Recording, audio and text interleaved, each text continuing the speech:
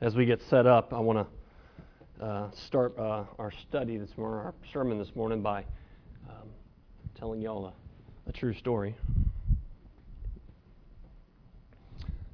Just by saying that just makes it more dramatic, doesn't it? Tell you a true story based on actual events. It's not that big of a deal.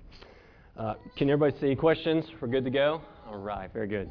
All right, so a couple months back, I think probably maybe in the middle of summer, July, or maybe even June, a couple months back on a Saturday afternoon, Christina and I, we went for a walk, and I think we only had, we took our two littlest ones on a walk, and of course in the summertime it was excruciatingly hot, and and because we knew that, we were going to be prepared, and it was like 90-something degrees, and so the dog about died and all that kind of stuff, but we took some drinks with us, and that's a little out of the ordinary. We don't like to carry things, but we knew it was going to be that hot. And when we did that, Christina brought water, and as awesome as I am, I took Gatorade. And we went for this walk, and as we were going, we were probably 2/3 of the way through. You know, Kate's in the thing and the stroller, and Lydia's in the stroller, and Christina had her phone sitting on one of the little top pocket areas, and since we didn't want to carry our waters, we put them on top. Well, one of the times that I took my Gatorade, I drank some of it and closed the lid, put it there, and unbeknownst to me, I accidentally did not leave the cap on the Gatorade correctly. I didn't put it on there all the way. It was, you know, sometimes you can screw them on and then it's not right. And as her phone was sitting there, the Gatorade was sitting right here. It created this pool of Gatorade in our stroller that her iPhone was swimming in.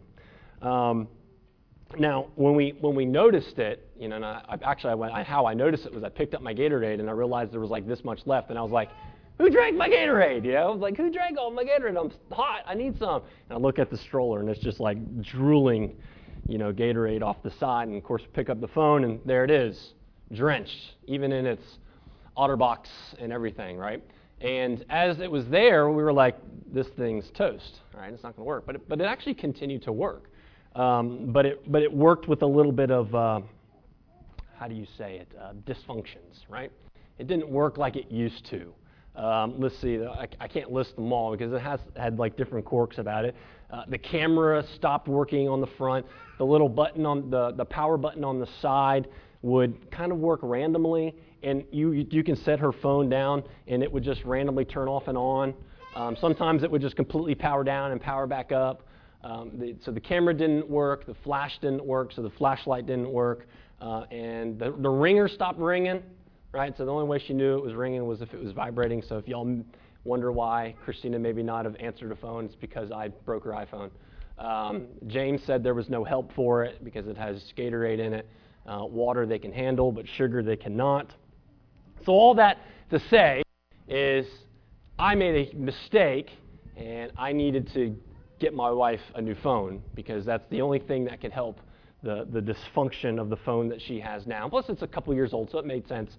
And so in the summer, we knew that they would be introducing a new phone, and if you're on top of those things, they introduce it in September, right? So September 15th this year, they announced the new phone and all this, and Christina actually got a little excited about that because she knew what was coming. She knew she was going to get a new phone this year, and she was actually trying to figure out all the little details, what this particular phone was going to have, and upgrades from what she was going to get. And so doing the correct penance, actually got up on September 15th at 3:30 in the morning to go on the website to reserve her a phone to make sure she was going to get a phone when it came out. And I did. I got it. And as time went, we got the phone reserved, and she's been so patient, right? I mean, a phone that's been dysfunctional, can't take pictures. I mean, you should have seen her. The front camera still works, so she would be like this, taking pictures, you know. She's been wonderful and so kind in that, and has not like scolded me at all in any of that. Well, the phone was supposed to be here, and hence the word "supposed to be," on Friday. This past Friday, September 22nd. FedEx failed us, and it was supposed to come. We were waiting this thing to come. And actually, at this point, when you track it, you have no idea where it's at. I think it's in Athens. I don't know. Maybe it'll get here eventually. So we've been waiting for this thing. We've been waiting for this new thing to come. This new thing. And it's not like her old phone, it was junk, because it actually still can, you still can make calls and still do all the things that a phone is supposed to do. She still can text and all those things. So it's not like we don't like old things or even older things in our home. We like to have some older antiques and some things from family. But there's something good about getting something new. Now, this illustration would have been really awesome if FedEx would have delivered it, because then we could have told you how good it felt for my wife to finally have a new phone. She can be like, I'm so happy, I don't have this sticky Gatorade phone anymore. And it would have been great. It would have worked out great. But there's something great feeling about getting something new. And you all know what I'm talking about. You understand what it feels like when you get, say, a new phone, new car, some new clothes, whatever it may be. And one of the reasons why it feels so good to get something new is because a lot of times, it's for the very reason why I was saying with the illustration with the iPhone, you're replacing something that's busted, something that's broken, or you're replacing something that's just so out of date you can't even use it anymore, right? And there's those things, there are those things as well. Something that may not fit or whatever it may be. And what we're going to see this morning is that in Jesus' coming, in Luke, in Jesus' coming, that the kingdom of God has come. I mean, we've talked about the kingdom of God, and we'll continue to talk about the kingdom of God, but the kingdom of God has come. And in the Jesus coming, in the kingdom of God coming, something new has come. Something entirely new, right? It's not a repaired iPhone. It is a brand new iPhone. Something totally new, something that is better than the old. And what has come, what is new, is Jesus himself, a new grace, a grace that cannot be applied to any works, to anything that is old, to any efforts or any of our best intentions. The new has come. And now this new that has come is not just making something new for the sake of making something new. Right? This is something that is making something new and outdoing with the old, because the old was inefficient. And is inefficient to redeem, to reconcile sinful humanity to a holy God. And so with Jesus' coming, everything changed. Everything changed. And we've been seeing that. We've been seeing that reality throughout our time in Luke. So let's look in our Bibles now. Let's read together Luke chapter 5, starting in verse 33.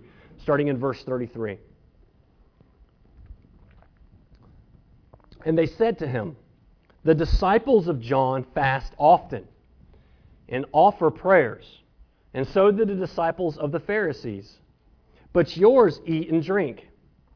And Jesus said to them, can you make wedding guests fast while the bridegroom is with them? Make them fast in those days. Verse 36. He also told them a parable. No one tears a piece from a new garment and puts it on an old garment. If he does, he will tear the new, and the piece from the new will not match the old. And no one puts new wine into old wineskins. If he does, the new wine will burst the skins, and it will be spilled, and the skins will be destroyed. But the new wine must be put into fresh wineskins. And no one after drinking old wine desires new, for he says, the old is good. The old is good. Let's continue this morning as we look at this text together. So our passage this morning comes right on the heels of what we studied 2 weeks ago of Levi in verses 27 through 32, the calling. Jesus called Levi to himself and to follow him. And it's helpful for us to read these together, and I think this is why Luke puts these two passages together, because he wants us to understand what Jesus is trying for us to see, to understand about the gospel. Remember, the gospel writers are more interested in us understanding and believing who Christ is and what the gospel is all about, more than it is to have a completely historical, chronographical account. So these are instances are brought together for us to understand more about the gospel. And what he wants us to see is that the gospel is not for the self-righteous. It is not for the self-righteous, but for those that are unrighteous and for those that need a Savior. And so we have people like Levi. People like Levi, this tax collector who is welcomed in, who's called to Jesus, the Son of God, who's saved. Jesus is changing everything. He's turning everything upside down. He calling Levi this tax collector, and then Levi just immediately drops everything. And counts everything as loss, like Paul says. He drops everything, and he follows the Savior. We saw Peter and James and John do that when Jesus called them to follow them when they were in Galilee. We see the outcome of it when Levi throws a party, a celebration for Jesus and for the disciples, and he invites all of his tax collecting buddies and scoundrels and sinners to the party, right? And he didn't even know the proper protocol on who Christians invite to their parties. Didn't care. And just like when Jesus forgave the sins of the paralytic guy, dropped down through the roof by some friends, the Pharisees got offended. They got offended again at Levi's party. I mean, I think we can sympathize with them a little bit. Think about it.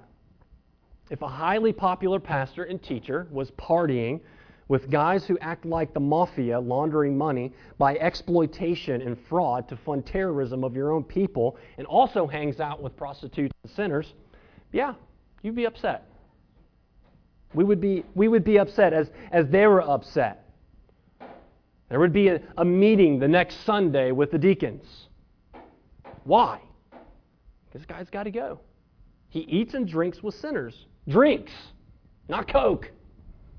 Wine, alcohol. With people that they don't want them to associate with. Because he doesn't want him to make them look bad. And as shocking, as scandalous as it is for the church to find that a pastor acts this way, it was even more for the Pharisees to see Jesus, this great teacher who's claiming to be the Son of Man, and is doing all these miracles, and is completely not meeting the expectations of the Pharisees and the teachers of the law. And he also sees their disciples doing that. And so the shock from Levi's party spills over to the encounter that we have this morning in these verses 33 through 39. Because the Pharisees could not fathom that Jesus and his disciples' participation with people, these particular people, but also, check this out, they could not grasp their joyous approach to life. They could not grasp the joyous approach to life. From everything that they see is they are rejoicing. When you're eating and drinking and partying, you are rejoicing, which excludes, as we see, their fasting. So that at that time, we see the Pharisees get some of John the Baptist's disciples on their side. We see from the different accounts, Matthew chapter 9 and Mark chapter 2 give us a little more information about the story. But with evil intentions in their hearts to smear Jesus and his followers, that they are being irreverent and unrighteous and unlawful and unholy because they are rejoicing and partying and not fasting and offering prayers like they do. And you know what? They're absolutely right. Jesus does not look like them. Their disciples don't look like them. Look at the people Jesus has called. Rejects of society. These are the elite of society, the smartest of the smartest. Nothing looks like them. Jesus doesn't eat like them. He doesn't pray like them. He doesn't fast like them. He doesn't teach like them. He doesn't hang out with the kinds of people like them. Jesus is totally different, and he's changing everything. And that's the point of our passage. that essentially all of Jesus' teaching, his life and his sacrifice, is new wine. That everything that he is doing is bringing about new wine. New wine and a new garment that has come into the world, that is not to be mixed with the old and cannot fix the old, but is making something completely new. And so Jesus says, we're going to celebrate. We're going to celebrate, and we're going to eat, and we're going to drink, and we are not going to fast right now. So there was a question on fasting. Right? That was the accusation toward Jesus. There's this question on fasting. John's disciples fast, and so did the Pharisees' disciples. And so the question, why don't you fast? Why aren't you disciples fasting? Well, in the Old Testament, let's just kind of get some context here. In the Old Testament, Israel was actually only commanded to fast as a nation one time a year. And that fast was to coincide with the Day of Atonement. The day when the high priest would go into the Holy of Holies and offer sacrifice for the sins of the nation. That was the only time that Israel was commanded to fast once a year. But routinely fasts would be commanded upon the nation or made to the nation. There's one in Joel. But depending on what was happening on history, they would fast. They would fast, whether it was a national tragedy or personal repentance or whatever it might have been. However, though, it changed. It started to shift during the Babylonian exile. If you need to go back into your scriptures, you can read about that particular time. Very terrible time for Israel as the Lord was judging them through this Babylonian exile.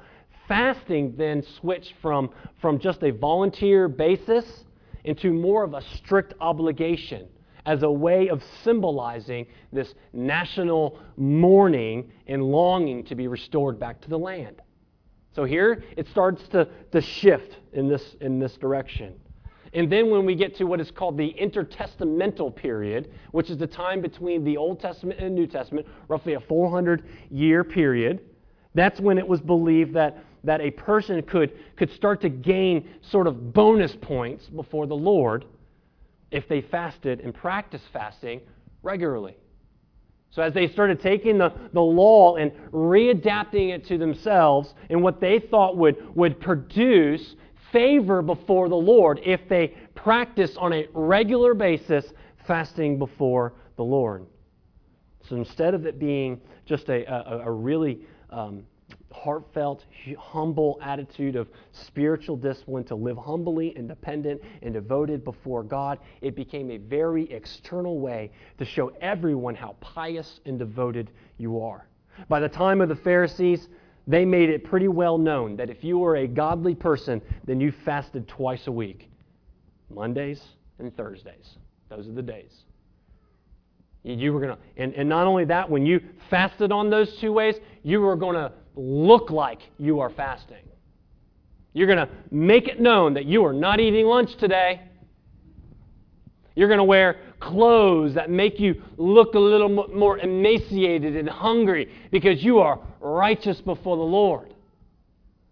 You would even there was guys that even would put makeup on, cover their faces and make them a little whiter than usual. That shows that you're a little bit more hungry.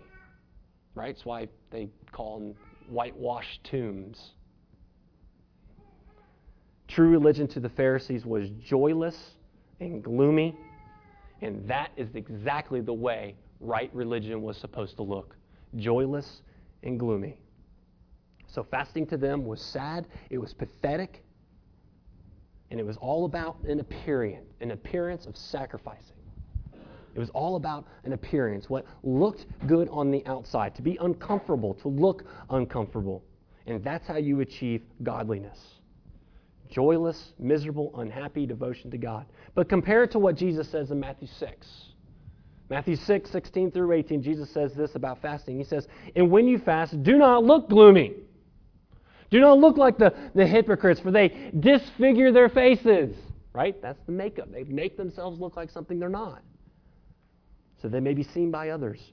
Truly I say to you, they have received their reward. But when you fast, anoint your head and wash your face, that your fasting may not be seen by others, but by your Father who is in secret. And not your Father who sees you in secret will reward you. Amen. Jesus is not telling us that fasting is to be done with, but Jesus is telling us that fasting is to be done in a way that honors the Lord, in a way that's secret, that maybe no one even knows that you're fasting. He doesn't cast it out, but He tells us how to fast in a way that honors the Lord. And we see how this worked into the church. The apostles fasted. The New Testament church fasted. The first century church fasted. In fact, in the first manual on church instruction or Christian instruction is called the Didache. They even put a line to that, and they say, "Let your fast be with the hypocrites. Let not your fast be with the hypocrites, for they fast on Mondays and Thursdays, but your fast is to be on Wednesdays and Fridays." And why would they say that? It's because they want to, in other words, they want the church to distance themselves from empty fasting. Empty fasting without losing the real value, spiritual value in humble fasting.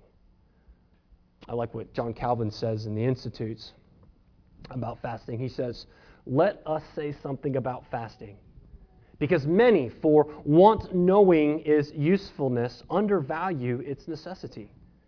And some reject it almost as superfluous. While on the other hand, where they use it of it not well understood, it easily degenerates into superstition. Holy and legitimate fasting is directed to three ends.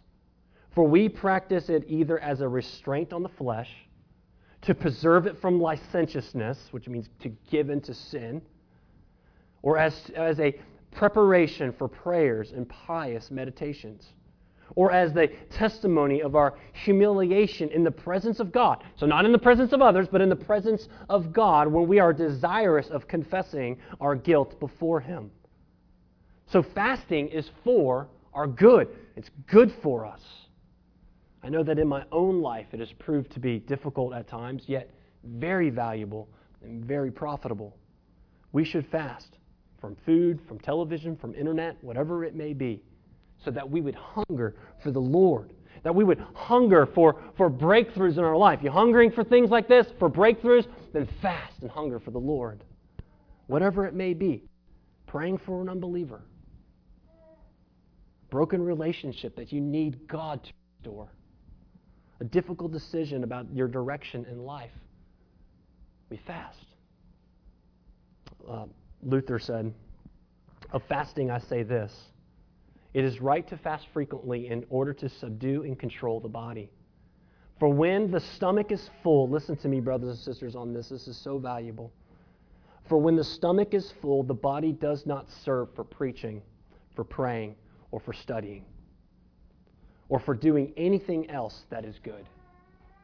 Under such circumstances, God's word cannot remain.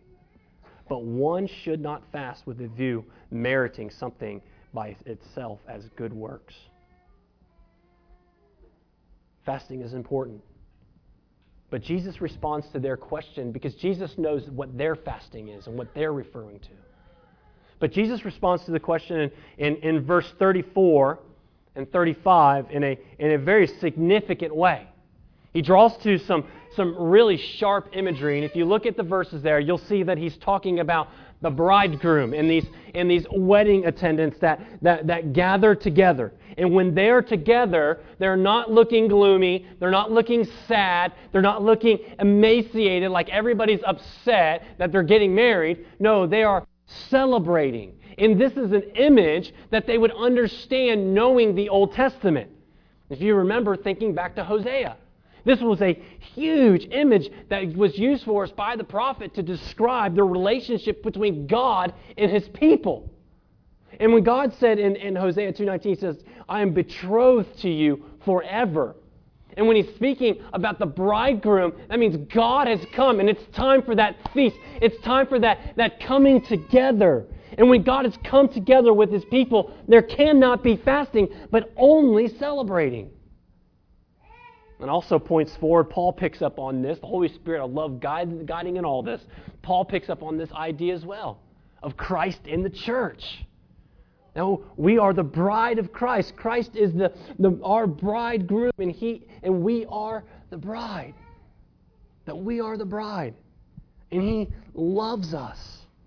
As husbands are to love their wives, sacrificing for them. Christ loves us self-sacrificially for us. And because of that, Jesus is saying this to them basically, now is the time to be happy and joyful. It's just too glorious for you to fast. Fasting has no value when Jesus is there. But verse 35 tells us, as Jesus predicts, prophesies for us, that there will be a time when the bridegroom will not be there, will be taken away. And then we will fast. Those days are when you're fast. So Jesus is pointing us to something that we already know. He's pointing us to the cross. He's pointing us to His resurrection, and then to His ascension. So the time of fasting is now. We fast now. It doesn't mean that we don't celebrate. We absolutely celebrate. We celebrate the bridegroom's coming, and we anticipate His return. Even this morning, as we've gathered, we're going to celebrate the Lord's Supper as the body of Christ. And that is our celebration that Christ has come and Christ has paid the sacrifice, the atoning work on the cross on our behalf, that we can become righteous. And we celebrate that sacrifice, but yet also in the same feast, the same supper, we anticipate, don't we? We long for His coming again. And so in our fasting now, it's just like what Calvin says, that we need to devote ourselves to the Lord for sanctification, for perseverance over sin, for great humility, and for repentance. And now when Jesus shifts, He shifts the passage now in verses 36 through 38 to explain to us using short parables. Really short parables to illustrate the reality of what's going on. The reality of what's happening and why they're celebrating and why they're eating and why they are drinking and why they are not fasting. He says, well, let me explain it this way. And He shows it to them in those two illustrations of the old garment and the new garment. The wine and the wine skins, the new wine, the old wine skins. In this first parable, He tells us this: the greater reality of the new garment. The new garment cannot be put with the old garment. No one will tear a piece of cloth from a new shirt and put it on an old shirt. Now, in our disposable culture, we may not understand that, because we might do that. Or we'll just go to Walmart, buy another one, no big deal. But in those days, clothing was pretty expensive because it was really hard to manufacture. In fact, there was no manufacturing. It's handmade. And so this made sense to them. I would not take something that I've sacrificed for and destroy it to fix something that looks already destroyed. It wouldn't make sense. In fact, Matthew says that when the unshrunk patch being new will pull away and tear both garments, ruining both. And that's the old garment. And what Jesus is essentially saying is the old garment is Judaism. As good as it was at its time, has become old. It's worn out. It's a rag.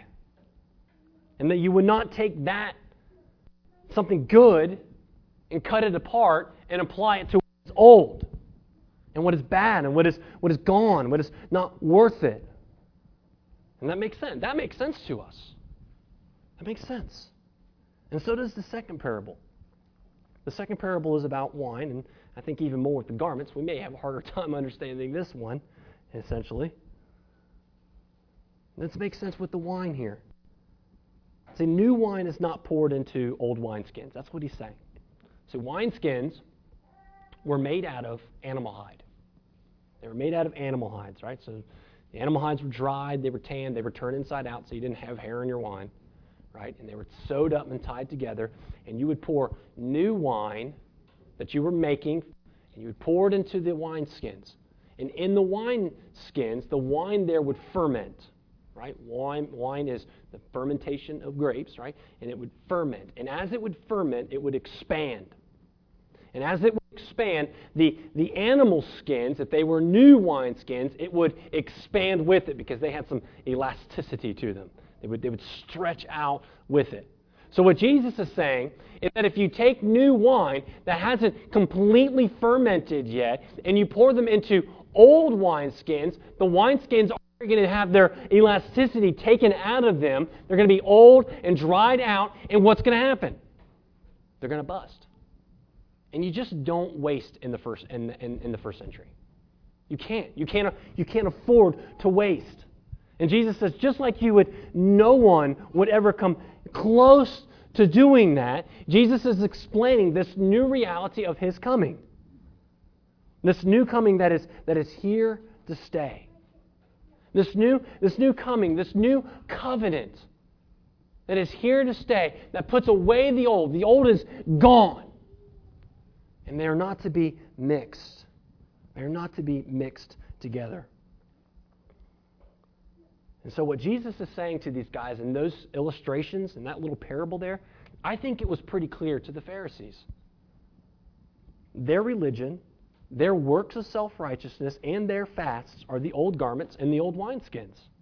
Jesus is coming, and His ministry and His followers are the new garments and the new wine and the new wineskins.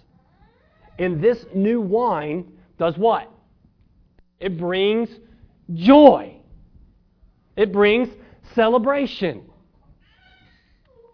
I heard someone say one time, and I absolutely believe this, that Jesus uses this example of wine here because that's what wine does. Wine brings joy. It's a symbol of joy. It's a symbol of joy. And you can't take old pieces and mix it with the new. You can't take the gospel, you can't take grace and put it and apply it to the law. And as the parable says, is you'll ruin it. The new covenant has come in Christ, and with its new reasons to celebrate like guests at a wedding. Like guests at a wedding.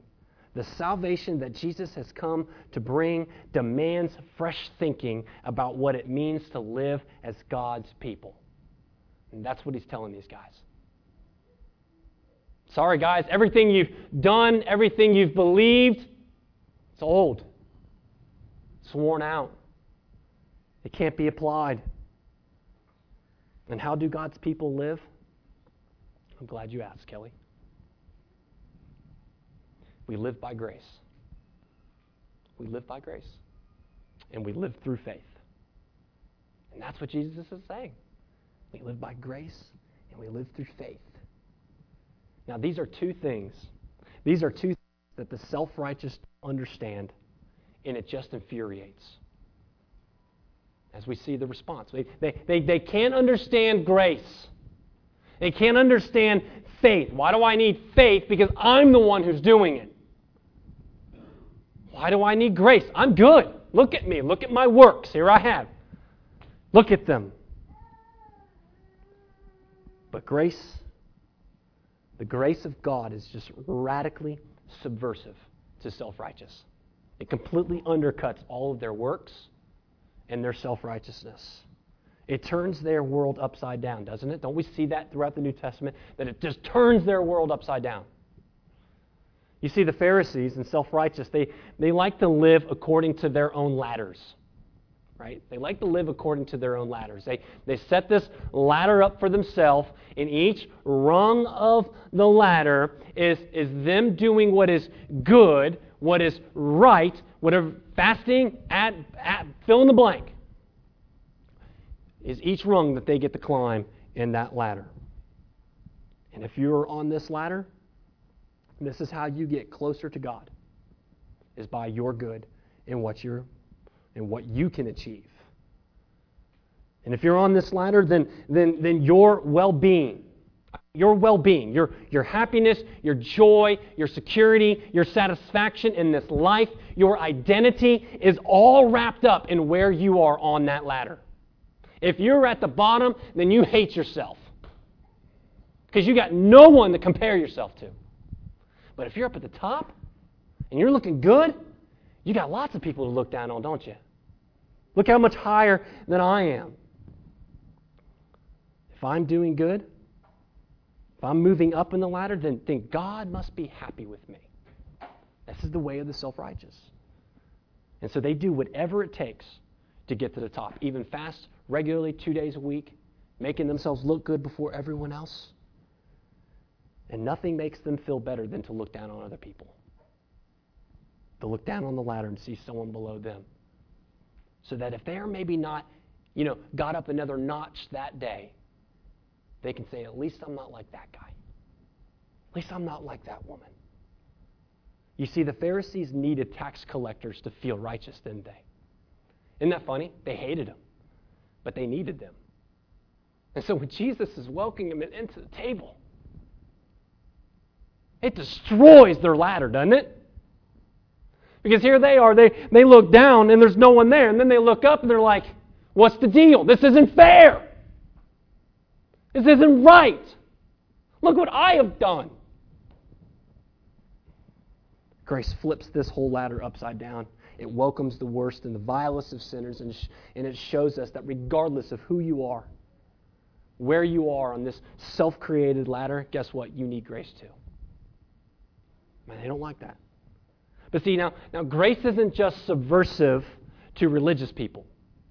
Grace is also subversive to secular people. To those who are trying to achieve salvation by their own means, of their own satisfaction and their own trying to find joy in this world. The eat, drink, and be merry, for tomorrow we die kind of stuff. They're trying to find joy in life and getting the next thing or getting to the next, and that's their ladder. Salvation to them may not be asking, what must I do to be saved? But it's how I can get this sense of being satisfied and fulfilled and accepted. That's my identity. And there are billions of people that are doing this. Spending billions of dollars. Building relationships that only get crushed under the weight of idols. Making idols in relationships. Life-changing decisions on their life that have catastrophic events in their future because of them trying to find satisfaction in being in a certain identity or trying to get the approval of someone else. You see, salvation to the Pharisees was works, and it was on their own personal purity. And everyone else that didn't measure up, tax collectors, sinners, the poor, they ostracized and they unwelcomed. In all views of self-salvation, like in the secular way I was just mentioning there, it's all the same. Because it may not be the Pharisaical rules that they're trying to live by. It's their own rules. It's their own rules. We make our own rules, our own laws, our own principles that we think that will make us satisfy, that will satisfy us. So let me give you some examples. If your idea of salvation is to have friends accept you and for you to be liked, then your first commandment will be, thou shalt not be uncool. And if we don't measure up to our own version of salvation, then we'll find someone else to blame, or we'll look down on someone else, just like the Pharisees. How we make ourselves feel better. If your salvation is to have a right and correct body image, to look like how culture says this is how you're supposed to look, then your prophets are the people on television. Your prophets are them, or what you see on television. And you have your own little worshipers called Instagram. And those likes are your approval that you're working in the right direction. And your law is, your 10 commandments are, thou shalt always wear trendy clothes. And just like the Pharisees, if other people don't measure up, then we can despise them because they don't look like me. They don't wear cool clothes like me. They don't measure up. They don't have the image that I have. And so just like the Pharisees, we need other people to make ourselves look better. And we can apply this to anything. We can apply this to money. We can apply this to success. We can apply this to our education. We can apply this to church.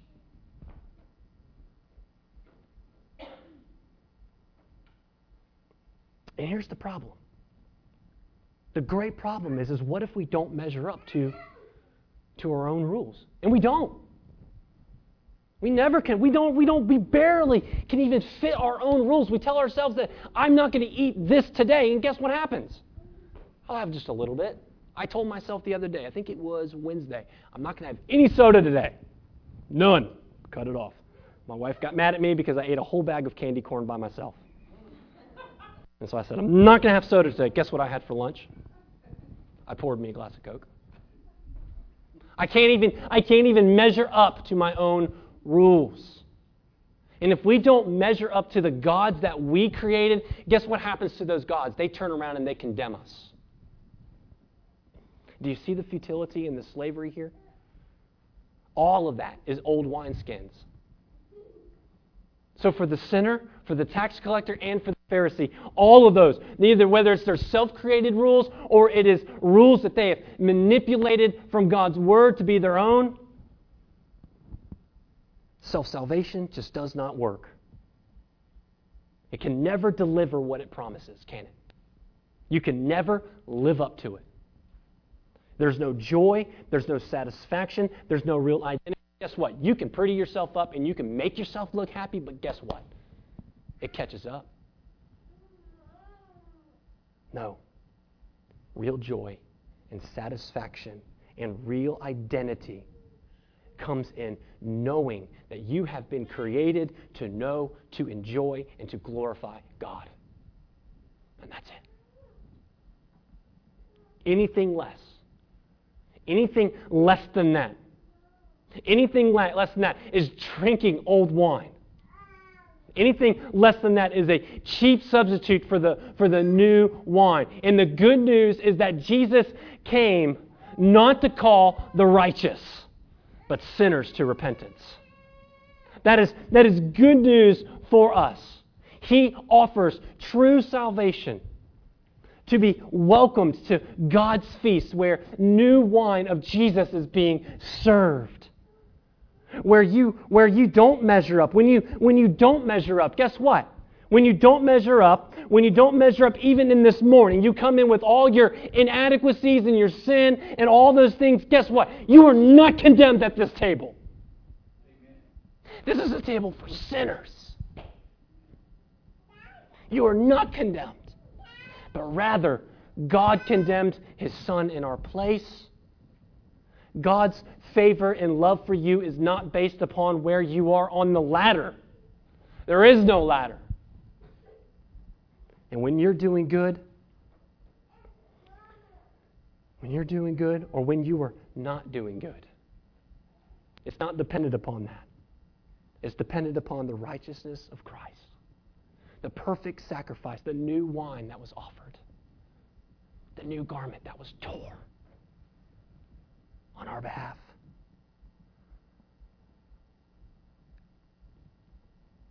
God's love and favor for us is based upon the sacrifice of Jesus to atone for all of our sins. So now before the Lord we can stand uncondemned. Salvation is not about obeying rules or laws created by ourselves or others, but it is by grace through faith. It is by grace through faith. And so this new wine is good. This new wine is good. It is tasty. It is the best. And it frees us from these old enslaving life of laws and rules and principles, doesn't it? It's completely freeing. It's welcoming versus unwelcoming. It's joyful and feasting on the bread of life versus fasting. It's rejoicing and joy versus grumbling and complaining. We may experience temporary unhappiness when we see our sin before a holy Savior. But just like Peter and just like Levi, it's only temporary. It is only temporary because that brokenness and that undoneness, I made that word up, makes way to joy. It makes way to joy because we hear our Savior say, "Come follow me." And that is our joy. The drink from these new wineskins, the grace of Christ. And I'm afraid many of us, we try to mix the new wine of Jesus with what still remains. We still have these rules that we still try to apply, whether they're rules that we've seen within Christianity or the church, or these particular rules that maybe we've set for ourselves, or we feel the weight, the pressure of culture, society, whatever it may be. Those are old. The old is gone. The old wine is gone, and it can't contain it. Don't drink that. Drink grace. Drink grace. Jesus says that the new has come. Trust me and have faith. So we have many reasons to celebrate, don't we? We have many reasons to celebrate. We celebrate grace, that salvation is by grace alone. By grace alone. Celebrate that, brothers and sisters. Celebrate. It's by grace. You walk in with whatever you got this morning, and it's nothing that Jesus has not paid for in full. And nothing in the future, by the way. The new wine of Christ, listen, for those who are burdened by sin, the new wine of Christ comes into our lives, and it just crashes the party of our own self-reliance, doesn't it? It crushes your pride. It crushes our superiority. It crushes our hypocrisy and our self-justification or blame shifting. It crushes our rebellious heart and our broken idols. It crushes it all. And the good news again, the good news of the gospel is that Jesus came not for the self-righteous, but for the unrighteous. He came for losers. He came for sinners. He came for those who live on the margins of life. He came for ordinary people, and He also came for repenting, self-righteous people. And I think the difficulty is when we look at verse 39, I'm going to wrap it up really quickly with this. Verse 39 tells us that, unfortunately, I think Jesus is saying, unfortunately, for so many of you, not just you, but the text says, you're just going to continue to drink the old wine because the old wine has always been good enough.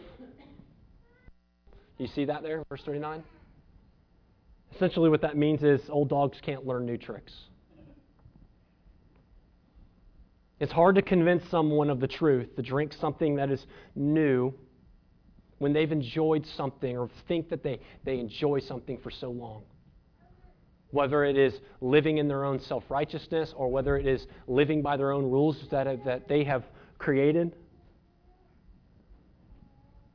Things that they've taught, things that they've boasted in, some things that they've lived out passionately believing, things that they've taught others. But I think the real truth is not that old dogs can't learn new tricks, but I think it is almost old dogs can't learn new tricks. Because we see, and I've seen throughout the ages, in history, and we see it throughout the Bible, people like Paul, self-righteous as they come, a varsity just man, stood naked and undone before Jesus. And yet by the miracle of grace, changed his life completely. So the warning, I think, for us is, yes, we are to delight in grace, trust in the righteousness of Christ, but let's just be warned. Maybe those things that we've been sipping on for so long, that old wine, is something we don't want to give up because we think it's that the new wine won't satisfy. It says, left me. But put the evidence, has it? Does it satisfy? Isn't climbing that ladder or trying to climb that ladder every day, isn't that one of the biggest burdens of your life? And Jesus says, come to me, all those who are weary and heavy laden and burdened, and I will give you rest. The rest of grace and new wine. Let's pray. Amen. Lord, we thank you for your word. We thank you for your time in your word, and we pray that it would continue to work itself in us. So, Father, help me by the power of your Holy Spirit to break the chains that I have fashioned for myself, of my own works, of the things that I try to drink to find joy. Oh, Father, give us a fresh taste of grace this morning. Let us taste and savor the goodness of Christ, and be with us as we respond. In Christ's name, amen.